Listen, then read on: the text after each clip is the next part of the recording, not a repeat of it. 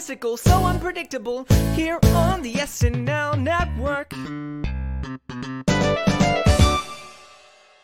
Yes, hello everyone, and welcome to the final patron feedback show of 2021. It is hard to believe that we are at the end of the year, and I have to tell you that I have had so much fun on these patron feedback shows this year, getting to interact with many of you from the community that I haven't had a chance to talk to prior has been so much fun for me. It's really great to meet all these different SNL fans from around the world. So I really appreciate everybody who has come on for these shows with us throughout the first half of season 47, as well as anybody who's joined us in the chat throughout the week. And I know it's not right after the SNL episode, but there's still so much to talk about as we finish one SNL episode and look towards the next. And joining us is the great Carlos Rodella. Carlos, how are you? I'm great. I mean, I know you just said I'm great. I don't think I've been introduced like that before, but now I'm the great. Yeah, it's a staple in the podcasting world for me to introduce you as the great. So, Carlos, thank you so much for joining us. I've been really looking forward to this one because I know that you have a background in podcasting as well. So just to be able to, talk shop with you and get your thoughts on everything we're doing at the SNL network, it is really wonderful to have you on the show. Hey, it's awesome to be here. We were talking pre-show and how I found your whole SNL network. And I was just so excited. I was going through YouTube and I was like, wait, a bunch of people are going to talk about SNL. They're going to be as nerdy as I am and about every episode. So I was just so excited that you are all doing this and I just had to be involved in some way. Oh, yeah, for sure. And thank you for your support. And of course, if you want to be a part of our Patreon community, all you have to do is go to patreon.com/the SNL network and join our community. And then you can come and talk to me on a patron feedback show and some of our other patrons as well. So we're going to be, matching patrons up together throughout 2022 and having more than one patron on a patron feedback show to continue to get our community to get to know each other even more and call in. Those are just one of the perks of becoming a patron of the SNL network. Okay, Carlos, I'm so excited for you to tell the listeners about your history with SNL. So please let everybody know how you came into the show. Yeah, I mean, I've been watching SNL since I was a kid and I'm older than I look. So that was a long time. Yeah, I watched it forever and I've always been a fan. I'm a sketch comedian and I'm stand-up. So I do comedy as well and I do podcasts. So it just makes sense to, talk to you about comedy on a podcast. But yeah, I really feel like Kristen Wiig, Bill Hader, Fred Armisen, Maya Rudolph, that whole year or years is the one that speaks to me the most. A lot of it, maybe in the style of humor. I just love Bill Hader to death, and just that whole like John Mulaney writing for them and stuff. That was probably my most like connected time with the show. But I really like what's happening with it now as well. And yeah, I grew up with like Phil Hartman and Chris Farley and all the old school. But I think you mentioned on the show before, like, what is the best season? It's impossible. Like, I think. Oh, I have a take on this. Oh, you do actually have an answer. Okay, never mind. Yeah, I think there's eras, obviously, that everybody feels are stronger than others. But I do feel like there is one season in particular that is the greatest season. Wait, maybe I didn't know that because I didn't listen to that moment in the podcast, and you'll tell me. Well, my take is season 32 is the best season, and it has a lot of the people that you're mentioning. So I think we're really on the same page about this. We're on the same page, same wavelength. Yeah. But I think what I was getting at is that it's the sketch series itself, the fact that it lasted so long and it's still going. That's what I love about it. I just love that there's a place on the planet in this country where people come together to make comedy and to like look at society and reflect it like a mirror. And it's just so cool. Like, so that's my favorite part of it. Yeah, it is really cool. And just the fact that there's just like so many different types of people that can relate to it and are interested in it for a variety of reasons. I think that's what, makes everybody love the show so much, is just that it speaks to you in different ways, whether you have a background like yourself in, making sketch comedy or like making sketch comedy perhaps on TikTok, which I'm sure you're going to be talking about as well. I will. Yeah. So I think it's really cool that we get to connect with all these different people. So Carlos, you mentioned you're a podcaster. Please let the listeners know what you podcast about.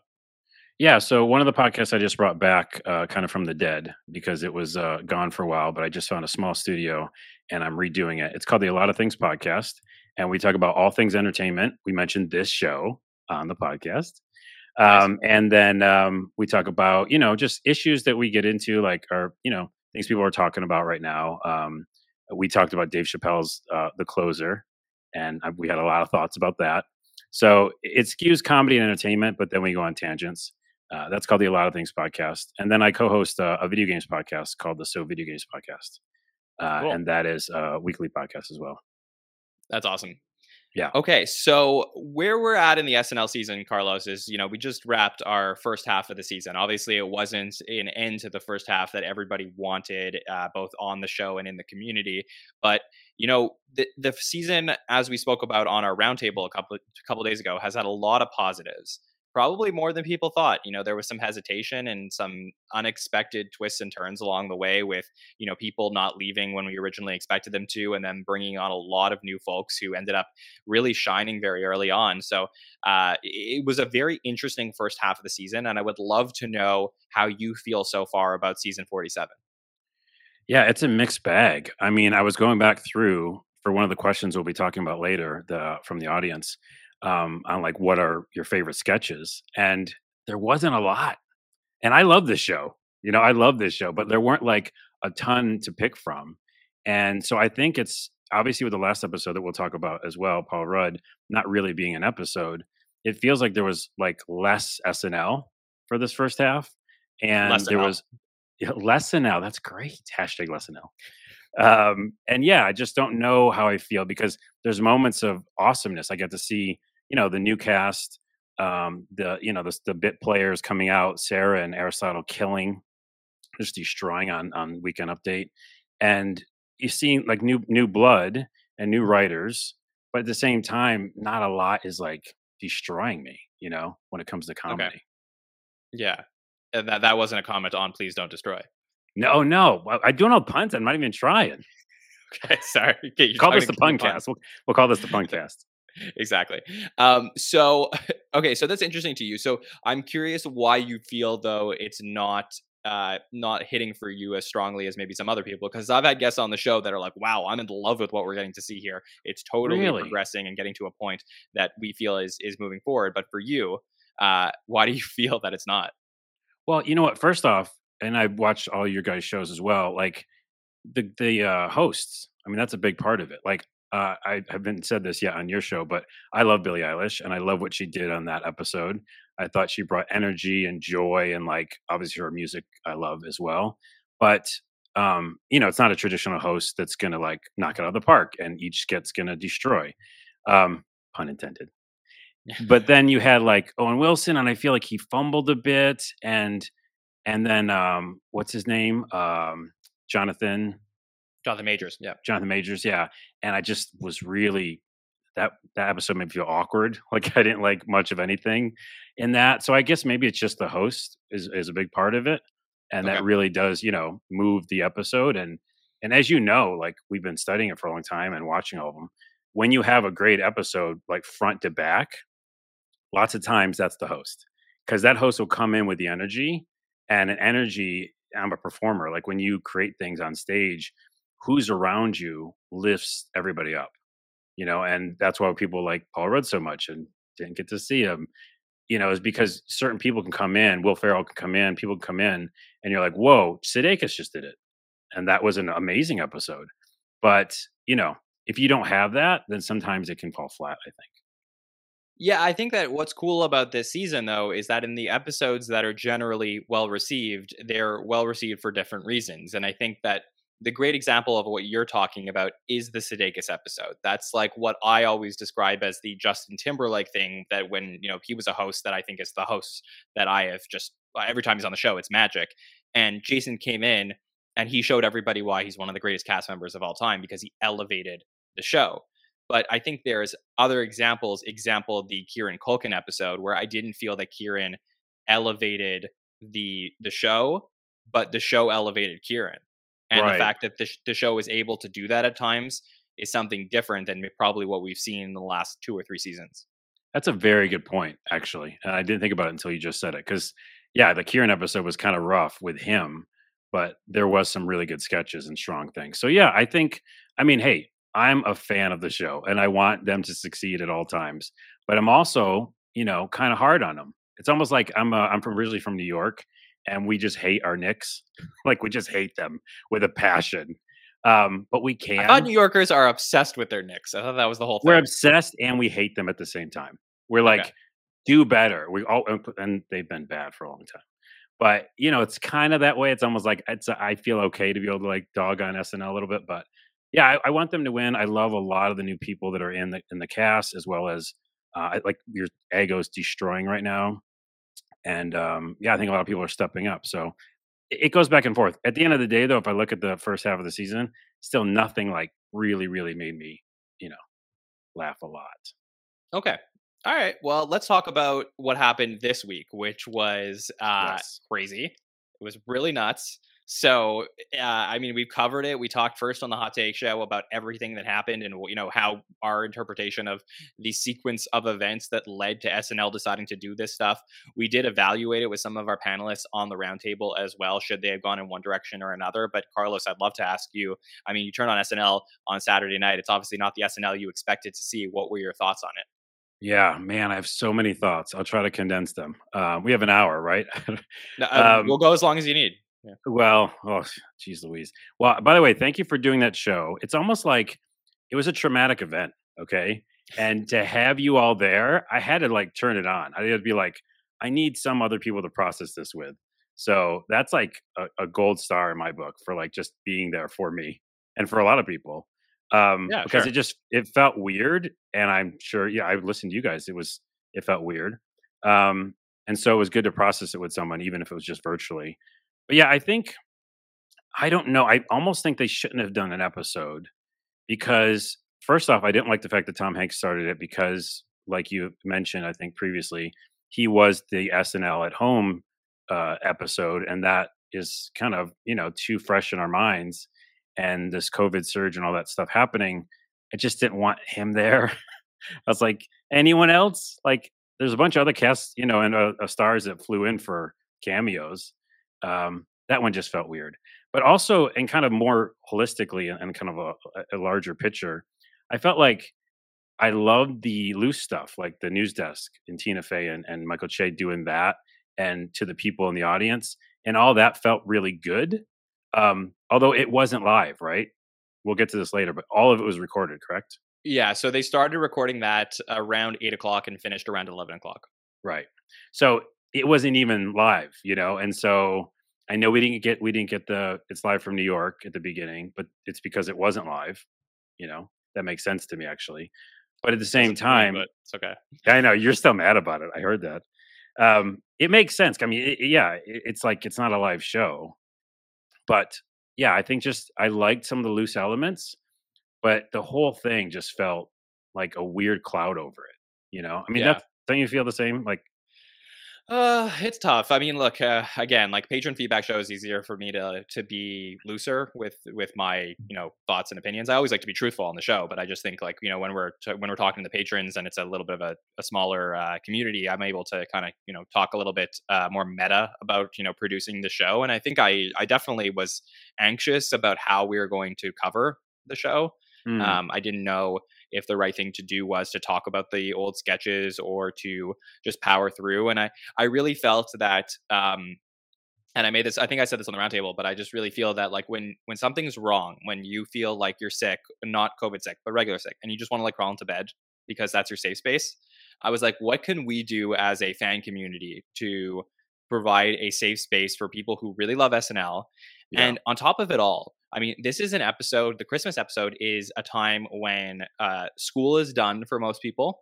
So they're not at their dorm rooms. They're not at their apartments at college. They're coming home to be with their families. Most people get off work. And that's why, in general, ratings for the Christmas episodes are so high. Not only because they bring in big guests, but just there's so many people at home with their families and they're at home on a Saturday night and they haven't seen their families in a long time. And it's a way for them to like go and laugh at something together. And the fact that it happened for this episode is really tough. Like yeah, that was hard. So I was trying to put myself in the position of all of these people who are so excited for a very big night. You're hearing it's Paul Rudd, you're hearing all these people are going to come in and then they don't. And like what can we do to provide a safe space? And I felt like my goal was just to make the show as normal as possible over here so that at least there is a sense of comfort with us even if you weren't getting it on the show. Right. And you guys did that, like accomplished, mission accomplished. Nice. And I appreciate that. It's almost like that show, the SNL network show was more, safe space than the actual show.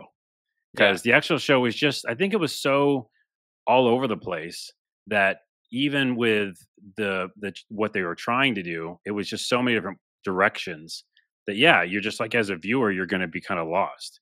I have a little bit of a checklist I want to go through though, if you don't mind. Well, wait, before you get to the Oh, checklist, okay.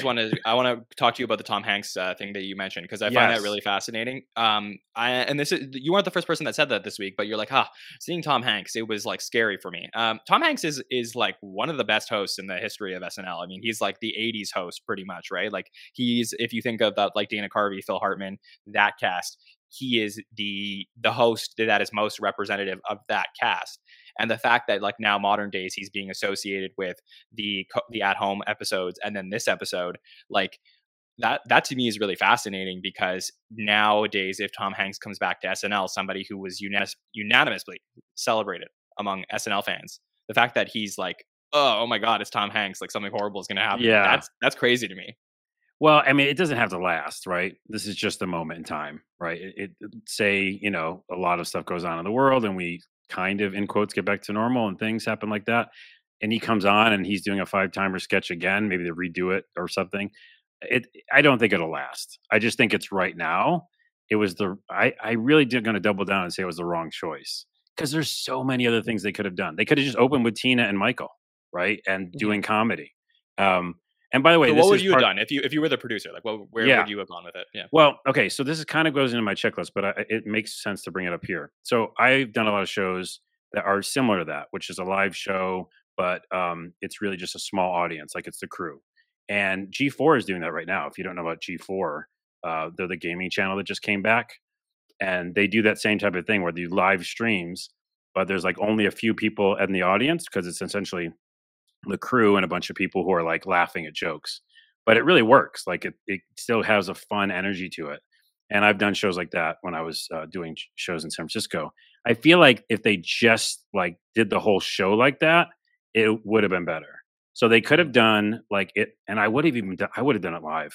I would have done it live with Michael and Tina as like the chairs, and maybe they can throw to sketches. We can still get the comedy sketches from the old days, but if they're there and it's live and there's people in the audience like laughing and stuff, meaning like the crew and stuff, I think that gives more of an energy and it's similar to the actual show. But how Mhm. they did it is they try to play both sides of it, where they just pre-taped everything and pretended it was live. You know what I mean? I So feel let me like I ask would you just this. went all in.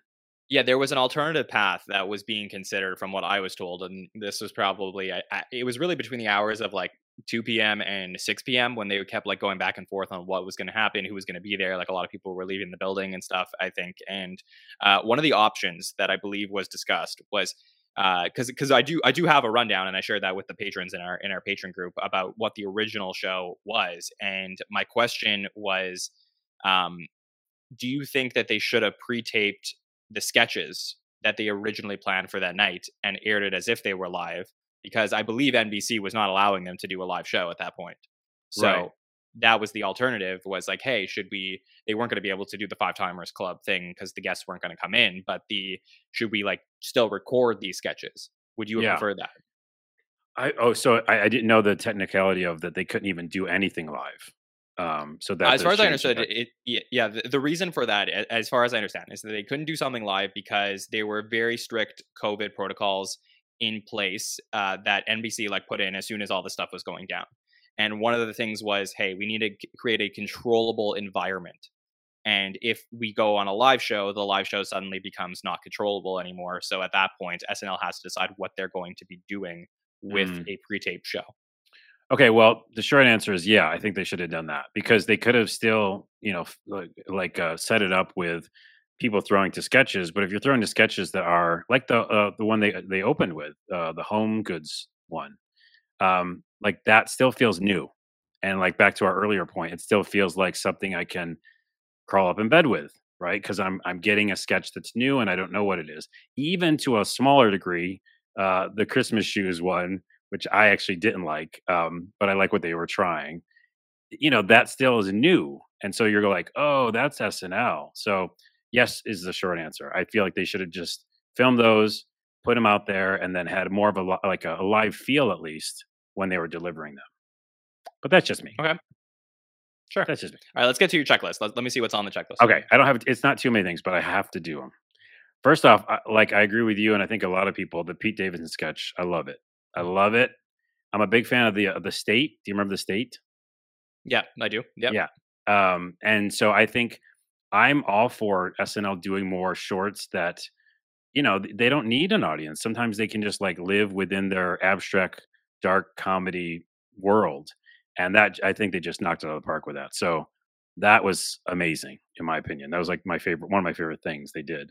And yeah, like I said earlier, I would love to see more Tina and Shay just improving and having fun, because that was the only part of the show that felt like an SNL moment. So that's kind of sad. The other thing is I had to write down is Eddie Murphy. I forgot about that sketch, and I wasn't really happy they were throwing to old sketches, but I forgot. That's really funny. That what's he say? My name doesn't matter, or something. It don't matter about what my name is, and like it's just I've forgotten about that sketch, and that one really made me laugh. That one is a really good one, and that was the Eddie Murphy show was not what we thought it would be fully. I would say like everybody was expecting like dynamite, and I think we were just like everyone was in love with seeing Eddie Murphy, but it was really that sketch that firmly cemented how good of a sketch performer Eddie Murphy is. So the fact that they brought that one back, that was cool. Yeah. And then I just wrote down that Dick in the Box is dated, and I was like, no, I can't do it. I'm sorry. I'm sorry. Is it one of your favorite sketches or something? I'm a huge Dick in the Box fan. I'm a huge Andy Samberg and Justin Timberlake fan. So no, wait, hold on. Yeah. I'm Andy Samberg. Bring it down to something town. I'm all into that. Okay. But for some reason, when I watched it, I was just like, maybe it was because of the setting, and I didn't want to watch old sketches. But yeah, I was just like, I didn't find it funny anymore, which is crazy because I love Andy. Yeah.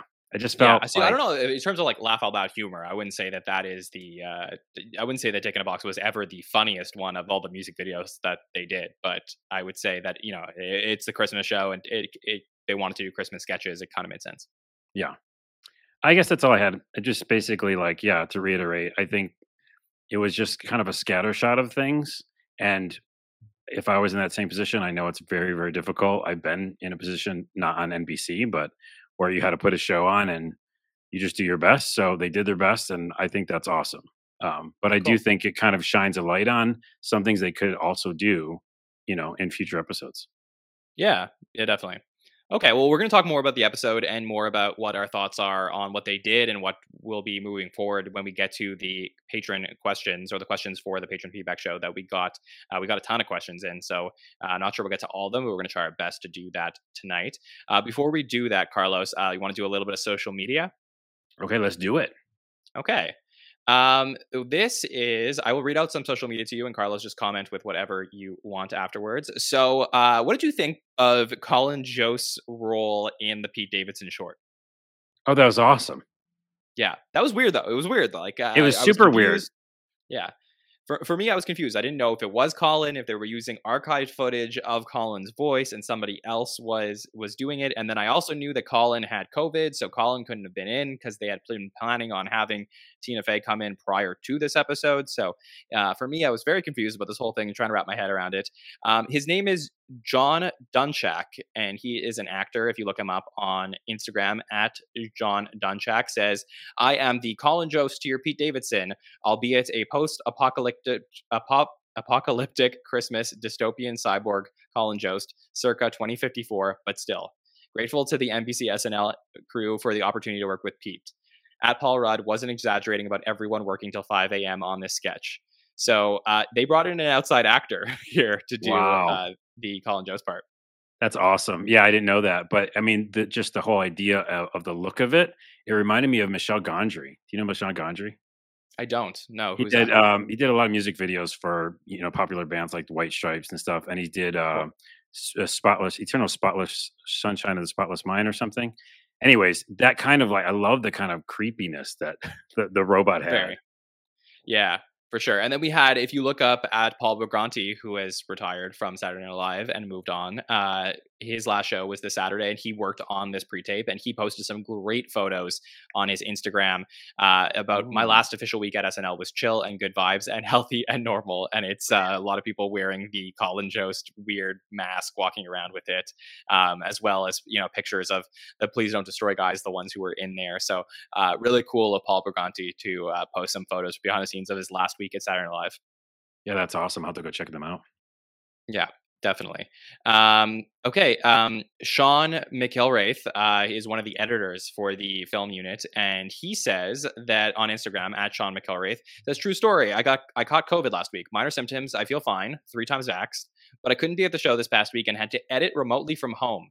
Big bummer. It was a monster 6 a.m. to 11 p.m. edit Saturday, but as always, thank you to Chrissa Larise, who I co-edited this piece with. It's become a ritual that this guy saves my ass.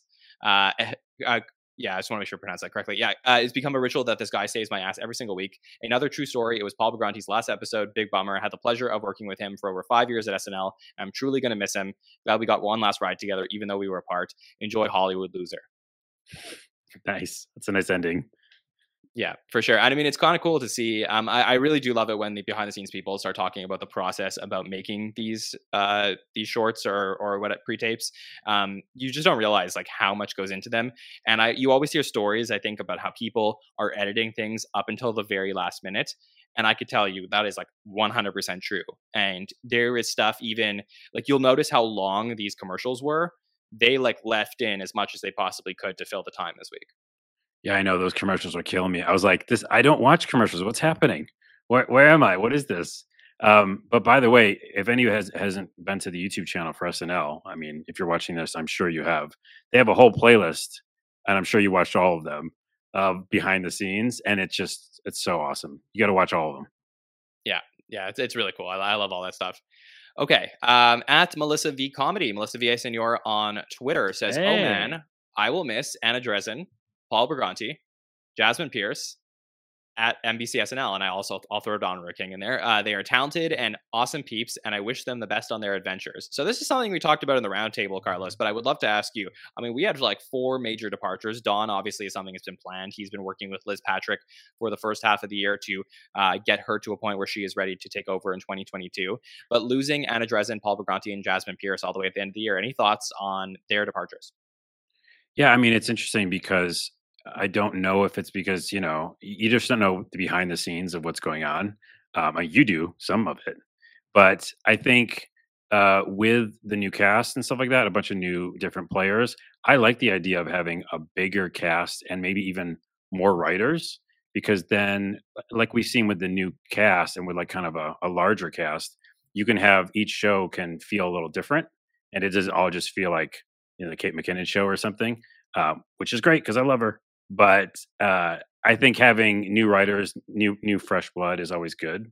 So, and it's also like I'm learning from you all and NBC, in this show itself, like who does the writing, and from a casual person perspective, you're not getting that information. So, like Andy Samberg and The Lonely Island or Please Don't Destroy, but you don't know the people you just talked about lots of times. So I don't know. I think this show helps educate people better on that, but it's hard for me to be like, I don't know which they did. I don't know all the skits they worked on. Yeah, and I think that that's one of the great things about like our fan community and stuff is just like when you go back and you watch the show, you can kind of see the tones of certain sketches, and you're like, okay, that is definitely like an Anna Dresden sketch because you watch it and you see the similar beats of like the Kate and Adie pair, and they're likely to work with her and stuff like that. So I think that these are the types of things that you get by having conversations with the people that we get to talk to on a regular basis within our community. Is just that like we start to pick up on these things in the way that the SNL casuals don't already as well. So, Right. and even as like Monette says in the chat, following the cast on social media is key because I think that when you follow these people, not only do the on-screen people really want to make a point to, reference the off-screen people, but they, it's so important because they don't get their due. And I really want to continue to do that. Yeah. No, I think it's great. I mean, I write comedy, and if lots of times I have the luxury of like also being, in it. And so then you're like, oh, well, that person's, probably wrote it. But when you're writing for other people and other performers, yeah, you want to be able to like get that across. So I love learning. So I'm not sure what's going to do for the show. But I just know that I do like new blood, and seeing new people come in. Yeah, for sure. Crazy to leave halfway through the season. I mean, we were talking about this a couple days ago, but like really just it's very very interesting for me to have like a major departure halfway through the season like Anna's, because like being a head writer and stuff. Yeah, I think I would love to hear more about this week down the road to see if anything at all had anything to do with the I would put money it probably didn't, but I just am very curious if this was like probably the impetus for some of these people to feel like, okay, I'm ready to kind of move on and do something else with my life now. Oh, you mean this episode, the weird episode? Yeah, yeah, it's just it's interesting. I mean, we keep getting questions about it, and like my expected answer is like, hey, no, like it didn't. But Yeah. yeah, Yeah, I know. I never know. mean, without us going on that too long of a tangent, which we shouldn't, I don't think, is, it's the whole COVID thing. And so that is, it's a huge factor. And they're in New York, and it's where, like, it's really tense right now. So, but I think that all things shall pass. And, maybe this is, yeah, it's an interesting time to call it quits now. I don't know. For sure. At Jasmine Pierce on Instagram, one of the writers who has left this week says, out of an abundance of caution, I have quit my job and I'm moving to LA. Here are a few of my favorite jokes, proudest moments, and the day I first touched 30 Rock over a decade ago. And it's really a great picture if you go through the slideshow. Not even going to try and express how much my life has changed here, but I will be posting near endlessly about all the people I love. Just got to get through this caption without crying first. Purple Heart, hashtag SNL. And then in reference to the first photo in the slideshow, which is the Will Ferrell cast list sketch, which is very well regarded, even though it was cut. The cast list was written by at Streeter Seidel and at Mikey Day, at Mikey Fun Time, which is Mikey Day, and they made me stand in for a second to live out maybe my Oli dreams. So really Nice. cool post from Jasmine. Cool. Yeah. Okay. So we had something posted from Ben Marshall, who posted. Oh, yeah, Happy I did see Holidays that. from Please Don't Destroy, where Michael Che is in there replacing, and wow, this was really funny to watch. I mean, I will not do it justice by talking about it on the Patron Feedback Show, but please go to Instagram and watch at Ben Marshall Styles got to make our video exactly as planned last week, which is a Happy Holidays video from Please Don't Destroy, where Michael Che stands in Please Don't Destroy. So really great. The comments are hilarious. So comments from 80 and Celeste and Alex English and Chloe. It's a very funny video. So I'm not doing it full justice, but I really encourage you to go check that out. Yeah, it's short, but it's like right to the point, and it's going there. It's going right where the sensitive topic is, and so I actually like they did that. Yeah, for sure. Not too much else in feedback this week. Obviously, a lot of people headed towards the holidays, and given the nature of the episode, some of the alumni, I'm sure, we're not watching as usual. But really happy to cover some of the things and talk about the people that are leaving and give them their due. What I would love to do, Carlos, with you now is answer some of the patron feedback questions we got this week. Let's do it. I got them ready. Perfect. Okay. Is there a question that stands out to you that you want to talk through first? Oh, I mean, I could talk about any of them. I wrote notes for a few. Do you want me to pick one? Would you like to, or do you want me to just start from the beginning and we'll make our way through? Let's just go through them. Okay. Perfect. Okay. This comes from at Saturday_night_live_fan on Instagram. Full details on what happened on Saturday. So, like I said, I covered this on the Hot Take show, so I'm not going to do the whole thing. But basically, my understanding is that everything was normal Friday. Everything was normal going into Saturday morning.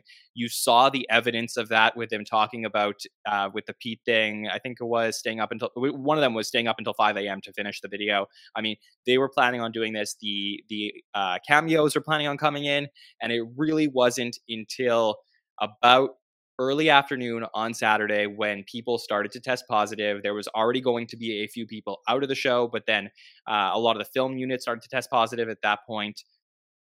NBC decided to step in and really put some restrictions. They obviously decided to remove the audience, and then it was about 4 hours of discussions. What are we going to do? Here are the different options. Eventually, they decided, okay, we're going to pre-record what you ended up seeing. So that's my best way to sum it up. There's obviously a lot more details that we were not necessarily privy to. I will address the fact that there is a big rumor going around that Lorne Michaels had tested positive for COVID. That is not true. Lorne was there. He was there the entire time. There is no evidence of him testing positive for COVID. So, as far as I'm concerned, I do want to address like things that I know are not true, and Right. that is one. Yeah. Yeah. I mean, like, it just becomes this point where, like you said, it was 0 hour. They were planning on a real show, a full show. Yeah. And then we had that thing. Yeah, for sure. Okay, this one is from @Naomi Weyes, and Naomi asks, I'm curious to know if any cast members tested positive and who. Okay, so I'm just going to say, I am not going to announce who tested positive for COVID. I mean, I don't think that's my place. I think that's like their own medical choice. I think that if the cast members choose to go out and say that they have, and I think there are a couple who have had COVID chats on Instagram Lives and stuff like that and said, hey, like we both tested positive, we're going to talk about it. I'll let them. I always like to be honest and truthful with the listeners, but I think in like this particular case, when it comes to like somebody's like medical choice, I don't think the SNL network needs to announce who tested positive for COVID or not. Yeah, good choice. Yeah. Okay. But Naomi, I did want to address your question, so I thought I would say that. Okay. Do you know how to pronounce this, Carlos? Pleases false Claude? Okay. Claude? Let's go with that. Do you think they'll have a do-over for Paul? So I'll send it to you on this one. Well, you know what's funny? I might have to have a do-over. Yes, exactly. I was like so excited to talk about an episode and sketches. And here we are talking about, the weirdness of it all. But yeah, so, yes, I think he should. I heard one of the shows you were talking about it and someone said, no, that's crazy. That's crazy. He didn't do any sketches. So, I mean, he was in a couple pre-tapes. 2, I guess, right? Was he in 2 or 3? 2. He was in 3 pre-tapes. Yeah. Okay. So, but still pre-tapes is different. It's not that live audience is not having that energy, messing up, breaking. No. Yes is the answer. He has to have and it doesn't matter when, but just sometime next year. Also, like, we talked about things we like in terms of breaking the format. I mean, SNL in its first 5 years had people host multiple times a season. I'm pretty sure Steve Martin hosted 3 times in one season. Yeah.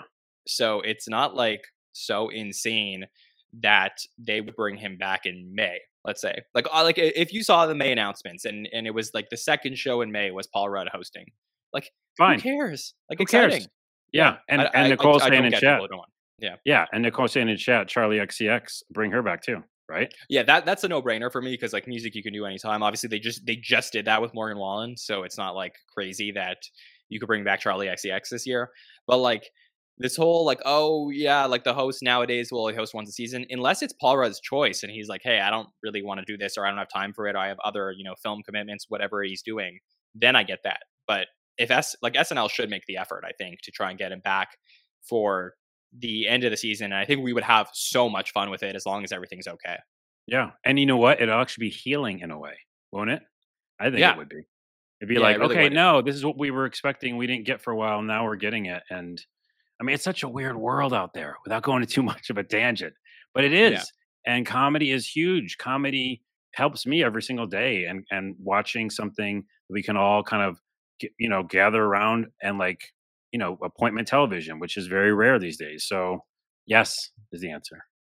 Yeah. And also, I mean, the other thing, Carlos, that you made me think of is that like if you're in like 10 or 15 years from now and assuming there's no pandemic and where everything's okay, and you're going back and you're watching season 46 and 47, and you're going to look at, the end of season 45 as, the start of COVID, and you're going to see some, COVID related sketches going into 46, and then some COVID or pandemic recovery sketches going into the end of the season. Then what is it like to go and be with people and be at parties? We saw all of that last spring. Mm-hmm. And then season 47 kind of looks normal. And then all of a sudden, I wonder if you're going to get some COVID related sketches on the back half of season 47.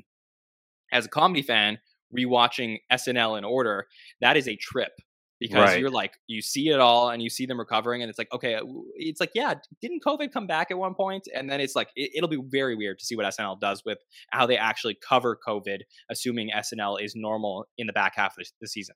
I think they could look at the new Jim Gaffigan special. I'm just watching it now. It just came out on Netflix. I love him to death. He's joking about it. And he's Okay. joking about it, I think, in a smart way where we're all in on the joke and we're all frustrated, but he's making light of it in some way. So I think yes, they're gonna come with sketches that way next year. But I think it's just like maybe they won't have to be as extreme. Right? Because remember the Yeah. beginning, the SNL sketches were like, I don't even remember how to talk to people. Like, well, how do we socialize? But maybe it'll just be like Jim Gaffigan's small, quick joke. He said, like, remember when we like all washed our crackers? We came home with a box of crackers and we just washed them, and we did. Like, I did that, and it almost feels ridiculous now because yes, we were trying to be safe, but you know what I mean. So I think those kind of jokes are what we might get, like that kind of stuff. Yeah. Like, I wonder, like, I know with the Chalamet episode last season, we did like a Rona family Christmas and stuff like that. Yeah. Hypothetically, it's like, they basically, like, they took in the first half 46, they took like a bunch of COVID situations and then translated it to the time in the world that things were happening. And I would be interested, like, is there like a little bit of a new approach that they could take on covering COVID if COVID is as big as it is in a couple months time and SNL is going normal? Like, I Right. wonder what is the mandate that the head writers or the producers give to the writers and the sketch performers to how they're going to be covering this? I think that's going to be fascinating for us to watch in 2022. Right, because like we said earlier, like they do hold up a mirror to society and what's going on. And so it's kind of hard not to talk about it because it's literally in everybody's, world. Although I do not agree with Nicole. She said in chat, Tom Hanks should host a COVID era SNL special in 10 years. No, I don't. Let's just no. I don't want the trauma bond. Okay. It is funny though. It is funny. Okay. At Pink Bunny says, "Have you seen Christmas Shoes?" So I feel like I'm the only one who's seen it a ton of times. Have you seen Christmas Shoes before? I did not. I wrote down NOO, a lot of O's, and then I watched it on YouTube, and it's terrible. I'm sorry. I mean, it's beautiful and charming and nice, but it's very cringe to me. So I apologize if that's like a good childhood memory for you or something. It's not. It's just a Oh, song that I okay. know. I just feel like it's on. Like, maybe I'm making a mistake, but like, I'm pretty sure I've heard the song on the radio. Like, there is I'm up in Montreal, and there is a radio station we get that is a Vermont radio station because it's not very far. So we get like Burlington, and there's a Vermont station that we would play around our house. And my mom like loved Christmas music, so she just would always like play Christmas songs. And I just feel like I've heard the song like so many times.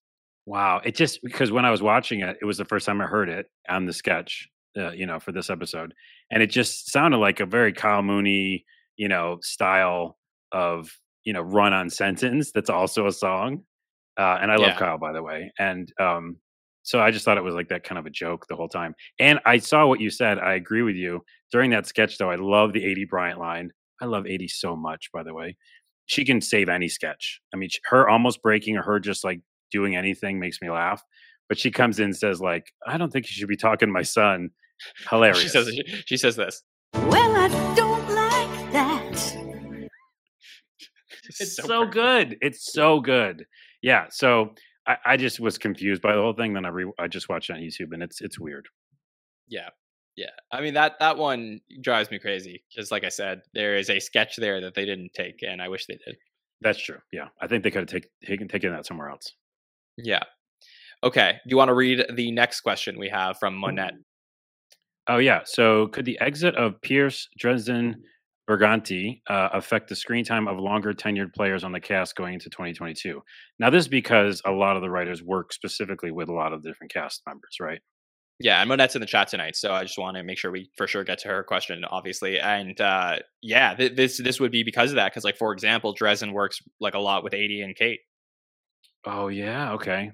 Now, but here's the thing though, AD and Kate, they're writing their own stuff too, right? And I know they need help with writers, but does that mean? I mean, they can still get stuff on, next year without having that, paired up writer, correct? Yeah, oh, of course, yes, for sure. But it's just like some of the most fascinating things to watch are like which writers end up clinging on to which performers, right? Because we have these 10 new writers this year, and we don't know who they like to write for yet. One of the things that I was always told about Beck Bennett was the reason Beck gets so much screen time and is in so many sketches is because all the writers love to write for him, Oh and yeah. he will act the shit out of everyone's sketches at the table read. So Oh, okay. and then you get your sketch on the show, right? So for me, it's always fascinating to see like, okay, now Kate and 80, does that mean we're going to get less of those sketches, which I'm okay with, but we'll see. Yeah, there is a lot of the same sketch they've been doing for a while, and while I found it funny a million times, now I'm like, I get it. They're going to do their little thing where they poke each other and are kind of in love with each other, and yeah. So I don't know. I think it's fascinating though to watch, and we'll have to just see. Yeah, for sure. I think that I would love to see what I think. Che and Jost are the other head writers. It would be interesting to see what Dresden would have done without having Che and Jost there, because the Che and Jost style is very much like ingrained in the show over the last few years. And I feel like this like fresh blood we've gotten between Please Don't Destroy and the other 7 new writers has been really, really fascinating. But for me, it's just when these other writers start to leave the show, now it's like, okay, they must feel very confident in the new writers they brought on board. Otherwise, they would say like, Anna, please stay until the end of the season. Right, because then they're like in trouble. Yeah, I just want to see more chances taken. I think, like I was saying at the beginning of the show, like I think maybe this episode could show and shine a light that some more freeform stuff could happen, and if some new writers do that, like that'd be awesome. So Yeah, here's from Monette. She says Dresden also co-wrote Guy Who Just Bought a Boat and The Iceberg. So Alex and Bowen also losing a writer as well. Yeah. Oh, The Iceberg killed. Yeah. Yeah. It's like Carlos, are you a sports guy? Not really. I used to be, Okay. but not right now. So for me, it's kind of like I'll make the comparison that if there's a certain coach on a team, like let's say a hitting coach in a baseball team, that the coach goes away and then the hitter hits like not as great. Sometimes Right. like the media, sports media, will blame the hitter, right? Because he'll be like, okay, you're not producing, but they don't realize a lot of times that it's actually the hitting coach that had switched teams and he was really helping the performer. Right. And so you start to think to yourself, and Kate and 80 are seasoned performers. I'm not saying this is what's going to happen, but it is very similar with SNL, where sometimes behind the scenes, great writing makes you feel that these performers are even greater than they are. And then when you take the writers away, it impacts the show in a way that's not so easily seen on screen. Yeah, it's actually because I do watch UFC sometimes, and like the gyms that some of the fighters go to and the trainers they're with, like they change their whole game, right? It's Yeah. just like now they're a champion because they went to whatever gym. So I can see that. Yeah. Yeah. So that'll be fascinating to watch moving forward. This is a question from Nick Store, and Nick says, "What's your top 3 sketches of the season so far?" For him, it's Science Room, Mattress Store, and 3 Sad Versions. So, what are your 3, Carlos? I have to agree with Science Room, although that's been done before. They did that like 3 times, haven't they? Science Room? Yeah, they did that. Yeah, they did that with A Adam few times. Driver before. Yeah, Oh yeah, and it's always good. Like it's a great premise. Cecily destroys. I'm just gonna reuse the word destroy and pun all over the place here, but yeah, I think I'm being good. I'm being good. I'm being good after I said it. Science Room, I agree because I love watching Cecily break in that one too. Angelo, I know maybe that's a polarizing answer because some people don't like that act, but I think he destroyed it that night too because I've seen him do it before and it wasn't as good. I think Did that you one like the was like second one that was only on YouTube, the Christmas one? I like it just because like Billy and I like what she did, like the Bjork kind of character. Yeah. It wasn't as good, and I think it wasn't as good because it was the first time. Lots of times that happens when a character's introduced. It's like that's a magical moment. So I didn't think it was as good. And I did like what's the guy who was in the first version? Who was the James Bond? Oh, Daniel Craig. Yeah, I like his delivery. It's like he was so confused, and I just feel like that really helped that sketch. So anyways, but yeah, I think Science Room, I agree with them. I like Angelo, and I like Mattress Store, but I went back through all the old episodes, and Splitting the Check, I really like that one. So that one was cut from the Owen episode, right? Was it? I saw it on I think it YouTube, was. so I don't remember. Yeah. Okay. I think it was cut. Yeah. Why I like that a lot, and I'm not sure how many listeners know about Auntie Donna, but do you know about Auntie Donna? I don't. Ooh, I brought you some comedy presents. Christmas came early. Go to Okay. Netflix tonight and type in Auntie Donna. They're amazing Australian comedians, and I've been following them for a while.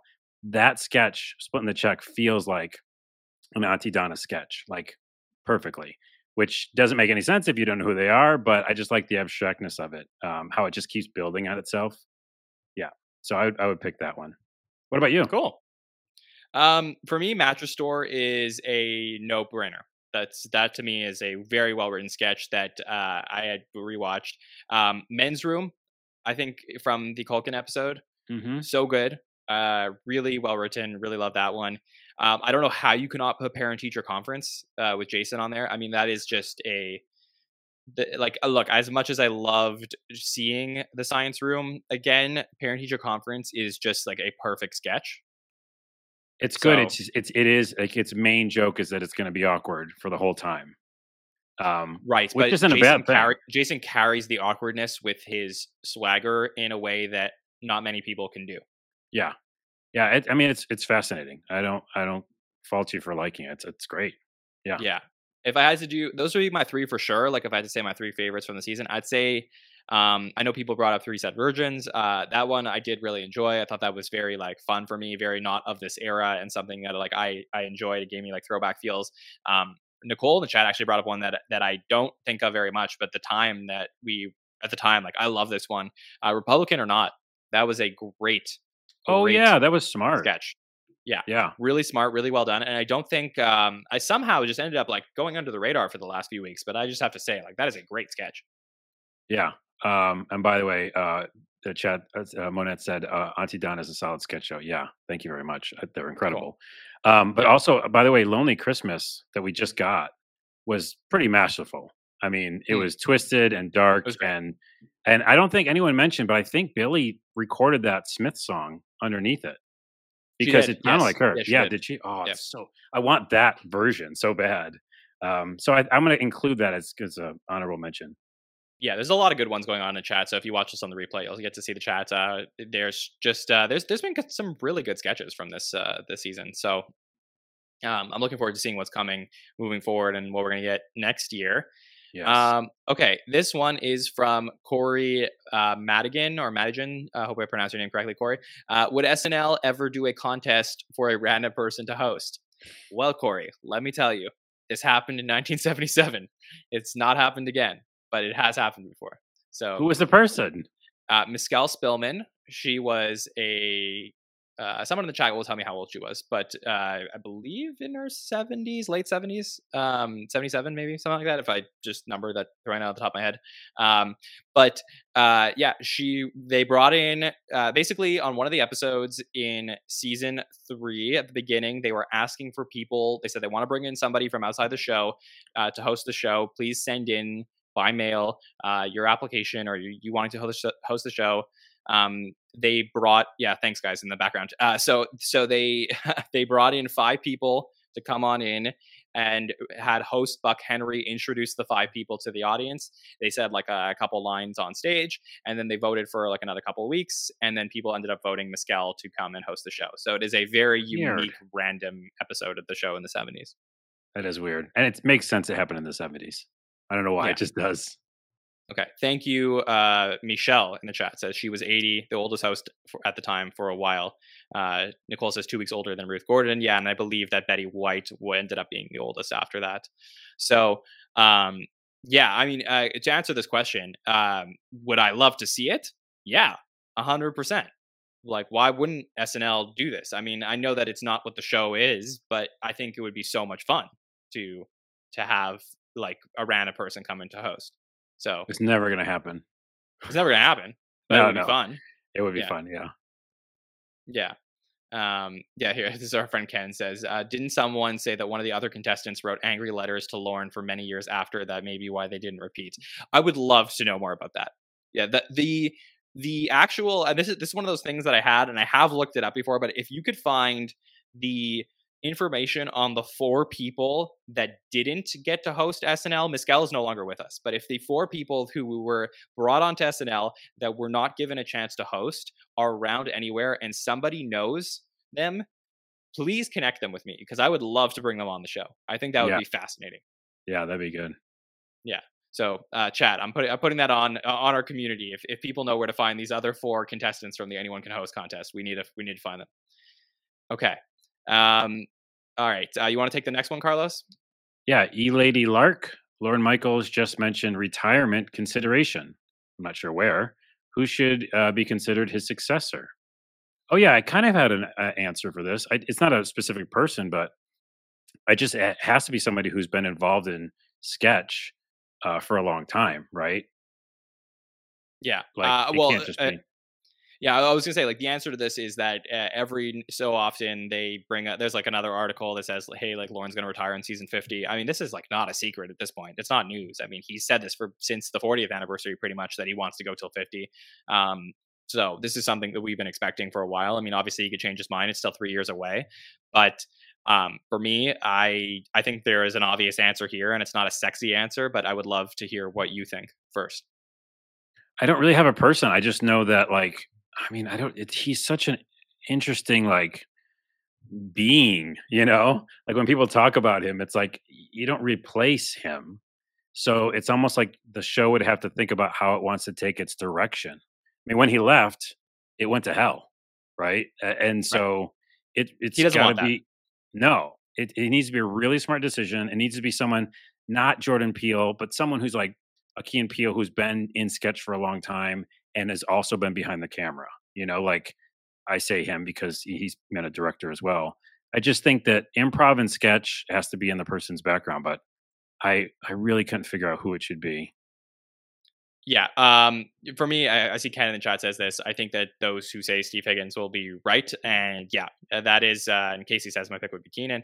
For me, it is dead. Like, odds are, if you go to Vegas and you were going to bet on who's going to replace Lauren, Steve Higgins is the betting favorite for sure, because there's nobody who's like been in the room making the tough decisions in the last what is it? I guess almost over 20 years now that he's been there and really just so impactful and making important decisions for the show.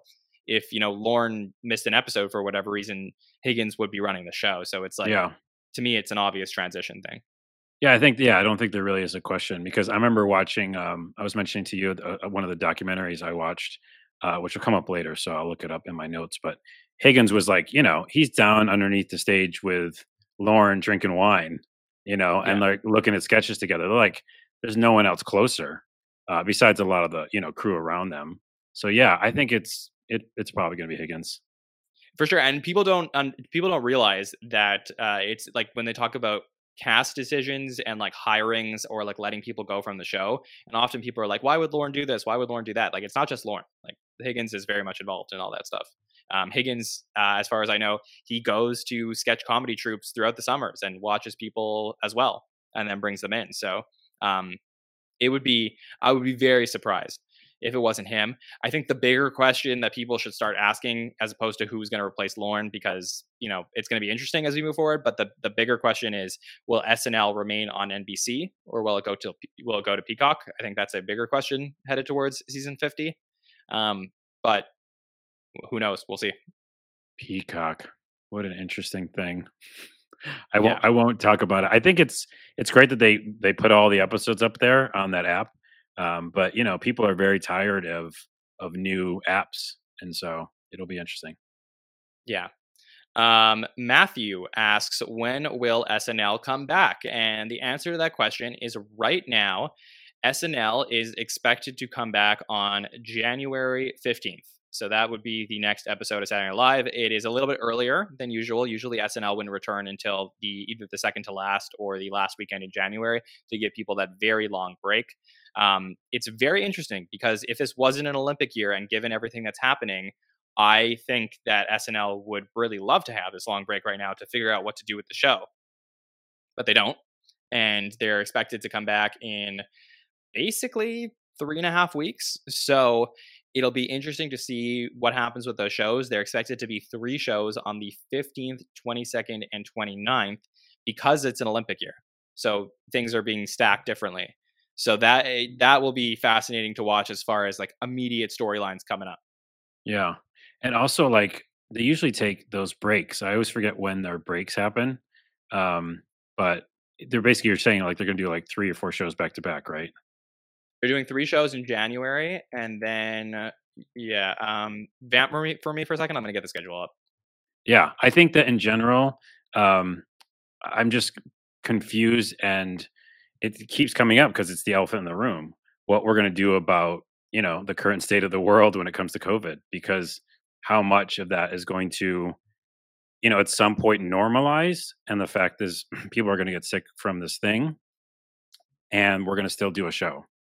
So, you know what I mean? Like, that's really the big question, I think. And then how can we get all the people around to make the show the best show it can be? Because we're talking about here it is, Carlos. Yeah, so we got 15th, 22nd, and 29th of January supposed to be, and then nothing for another month. Oh, so see, there nothing you go. until February 26th is the next expected show. So interesting. Yeah, that's all I got for you right now. But like, we'll see. I wouldn't be surprised to hear that at least that first show in January 15th may not be a thing. But I don't know anything. I really don't right now. Yeah, again, it's minute to minute for us, right? Like, as we're doing this show, you don't know what's going on with the world. Yeah, for sure. Okay, let's take this question from Austin McLeod. Austin says, will SNL be back in studio by February or March? So that's the other interesting question is, like, could they potentially do something not in the studio in January? I would prefer not. I think that I want something to cover, but I feel like if they're going to do it, they should find a way to do something in the studio, given the precautions. Also, TBD, right? Because I mean, there's still time for people to get the booster shots and then potentially see what happens with the booster and Omicron and all that stuff. So I think that potentially they may have people who are, protected with the booster be able to come in. It's a very different time than it was in March of 2020, where like nobody knew as much as they knew now. Right. Yeah.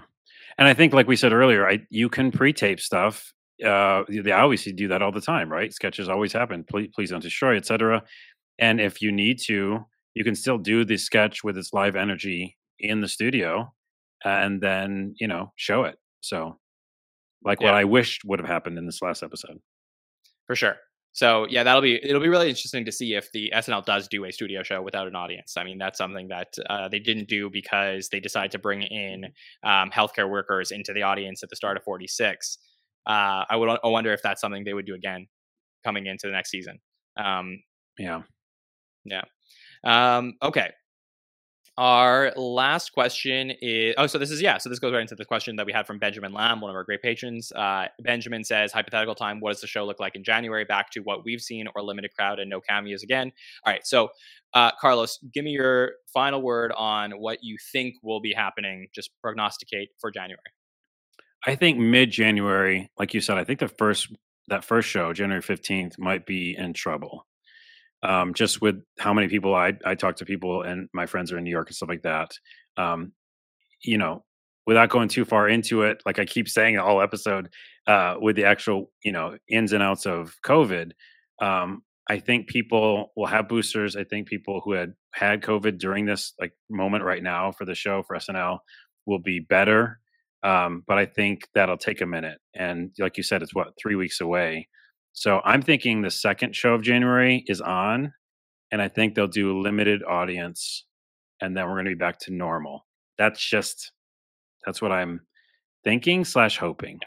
Yeah, same. I think that's that'll be interesting to watch. And I wouldn't expect to get any information about this until after the new year, at least until, probably January 3rd or midway through that week of January 3rd, I think was when we would next know something. So there'll be like a little bit break between now and then to see how things develop. And then the other interesting note, obviously, is like, what did they do with the hosts? Like, who is going to host those 3 episodes? Because there was a big question in 46 if they were able to get hosts that they normally would. And now it'll be interesting. Do the big name hosts want to do SNL if there are certain restrictions on there? I don't know. Yeah. Then you kind of can go back to some people who are already in New York, maybe, and have them, do it instead of like people who have to get on planes. I mean, there's tons of people in New York. There's tons of people that we would want to see as hosts who just live there down the street. So, I mean, Jimmy Fallon, Yep, could happen. Easily just goes downstairs, right? Yeah, for sure. I mean, that was, I don't know if I mentioned this on Saturday, but I do know for a fact that Jimmy and Seth were on standby on Saturday at one point. So I left that out of the timeline. Oh, interesting. I was told that they were on standby to potentially join the cast for that evening if they needed to. And I think that was probably very early on when they started to see how many people couldn't do the show that night. They basically had called Jimmy and Seth and said like, hey, get ready. So they were prepared to come in at a certain point, and then that was canceled. I would have liked to see that too. Yeah, that would have been interesting. Okay, that is all the questions we have from the patron feedback forms. Carlos, is there anything else from season 47 or SNL in general that you want to make sure we cover tonight? Well, first off, yeah, I am a really big fan. I know I kind of was the Debbie Downer at times. Ooh, Debbie Downer, amazing sketch. You said you don't like puns. I know. This is the Puncast. Just call it the Puncast. I don't mean to do them.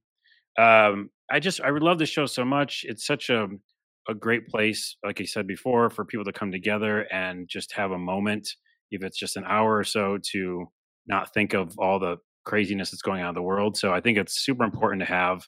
I also watch a ton of other sketch comedy, and I think people, turn to comedy when we're down and when the world beats us down a bit. So I love the show. I'm really, really excited about Aristotle and Sarah. I love them to death. I thought they destroyed, pun intended, on the news desk, and I just can't wait to see them, be written more into sketches. I think you mentioned this, but they were in. Sarah was in that terrible sketch. In my opinion, the pimp walk sketch. Oh, yeah. Yeah, which again was fun, and Billy had fun in it, but I just think it didn't go anywhere. And like Sarah's in. Yeah, there you go. It's gonna haunt my dreams. That sound. And then he had a pimp walk in the corner for some reason. But yeah, like Sarah's in there, but she's doing nothing, right? She's not giving us Sarah. So my hope is that next year we get more Aristotle, more Sarah. And I'm not the big fan of what's his butt's name. The one you got, someone, the 3-name person. Oh, James Austin Johnson. I didn't want to even bring it up, but because I'm going to get hate. But no, it's okay. Okay, I just don't. I don't get it. I know I don't get it. I don't. He's got great impersonations, but for some reason, he's my least excited thing for 2022. Okay. Do you want to elaborate, or you just want to leave it at that? I could leave it at that and just backwards walk out of this podcast. Like you're gonna Simpson gif your way. Yeah, I think that the short answer is that I've been meaning to talk to you about it. Is I think he's very good and competent and very good at Trump. I don't want more Trump. I don't know how many people really do. I don't want him as a real person, or I don't want him as on a sketch comedy. So that's not something I'm looking forward to. And his bit playing, like kind of small sketch characters he's done, hasn't wowed me. So you don't want more of this. You know what? Could I get 60 more seconds, please? You don't want that. How do I eject my seat? Can I? I don't have the eject button. I need to install that for next time you do that. Yeah, sure. No, I don't want more of that. Anyways, I shouldn't leave it on a down note. I love SNL. How about that? Good. But you know what? I appreciate you coming on. I appreciate you sharing opinions. It's okay if not everything is perfect. I mean, again, I love to, analyze the show as objectively as possible. And I totally respect if people don't necessarily feel it in exactly the ways that I do. But I am mostly positive about what we've seen from the first half of the season. I'm excited for what we're going to get in the second half of the season. If it wasn't for all of this craziness that happened this last week, I would be like, the momentum we are seeing is real. So, Right. yeah, so TBD, we'll see what's going to happen. Carlos, you did absolutely fantastic with us. I know you are a podcaster and a sketch comedian, so you are totally natural to be on the show, but just great job being on with us today. Oh, hey, thanks. And yeah, I'm super excited about 2022 for SNL. Yeah, I'll watch your guys' shows as well, and maybe be back on. But I'm always rooting for them. I write stuff every day. We talked about earlier. I do a lot of sketch comedy on TikTok right now, and that and Instagram Reels and YouTube. And when you do stuff, in that kind of a setting, you get that immediate reaction, and either they love it or they hate it, or they don't care, which is the worst. The apathy. But I almost feel like every time I watch the show, I'm like right there with them, and you probably feel that same way. Where we're rooting for the writers, we're rooting for the cast, and so I never like want them to fail. I'm so excited for each sketch to destroy. I had to say that one more time. So yeah, I'm just excited to see what happens. Yeah, for sure. Please tell the listeners where they could reach out to you, Carlos. On TikTok, I do a lot of comedy stuff. It's right there. You can see on the thingy. Carlos Rodella, which is my name. And then Carlos Rodella Comedy on Instagram. And then youtube.com/a lot of things. Yeah. Well, great. Please check out everything that Carlos is doing. And I would like to say, I know some people don't normally stay for the plugs, but listen to this one, okay? So we've had very fun shows on the SNL network this week for the Paul Rudd Show. Even though it wasn't great, even though it wasn't exactly what everybody thought, we've had a lot of fun. So we have the Hot Take Show, the Roundtable, and this show with Carlos. But, we're not just going to disappear for the holidays. If you are at home and you are thinking about, I would love some good SNL content, join us on Monday night, because we're going to have a very fun show. It is the biggest show we have ever done at the SNL Network, where we have 8 panelists on. I haven't edited it down yet, but I believe we recorded for over 3 hours and 15 minutes for that show. It is a long show. It is a draft. So basically, put yourself in the mind of Lorne Michaels, which we've done a lot tonight, and imagine that it is the start of season 47 and you are booking hosts. But this time, you can go back in time and pull any host from their prime and put them into season 47. So if you wanted to take Buck Henry from the 70s or pull Tom Hanks out of the 80s, you can do that and book them for season 47. Once they are booked on a show, they can't be booked by anybody else who's on the panel. So it got really chaotic and really crazy because people were stealing each other's hosts. It was one of the most fun shows I've ever done. And I really encourage you to check out that show on Monday night. It is a great show to relax and listen to over the holidays. Awesome. Yeah, it's like Fantasy League. Yeah, it's a really fun show. So I look forward to all of you for listening to it and giving us your feedback. So check that out on Monday nights. And we also are attempting to drop another special show throughout the new year as well. And of course, we'll be back at the start of the new year for all our coverage of our January shows. So looking forward to all of that. Want to thank Carlos and all of our listeners for joining us tonight on the Patron Feedback Show. We will see you next time, everybody. Have a good one. See ya.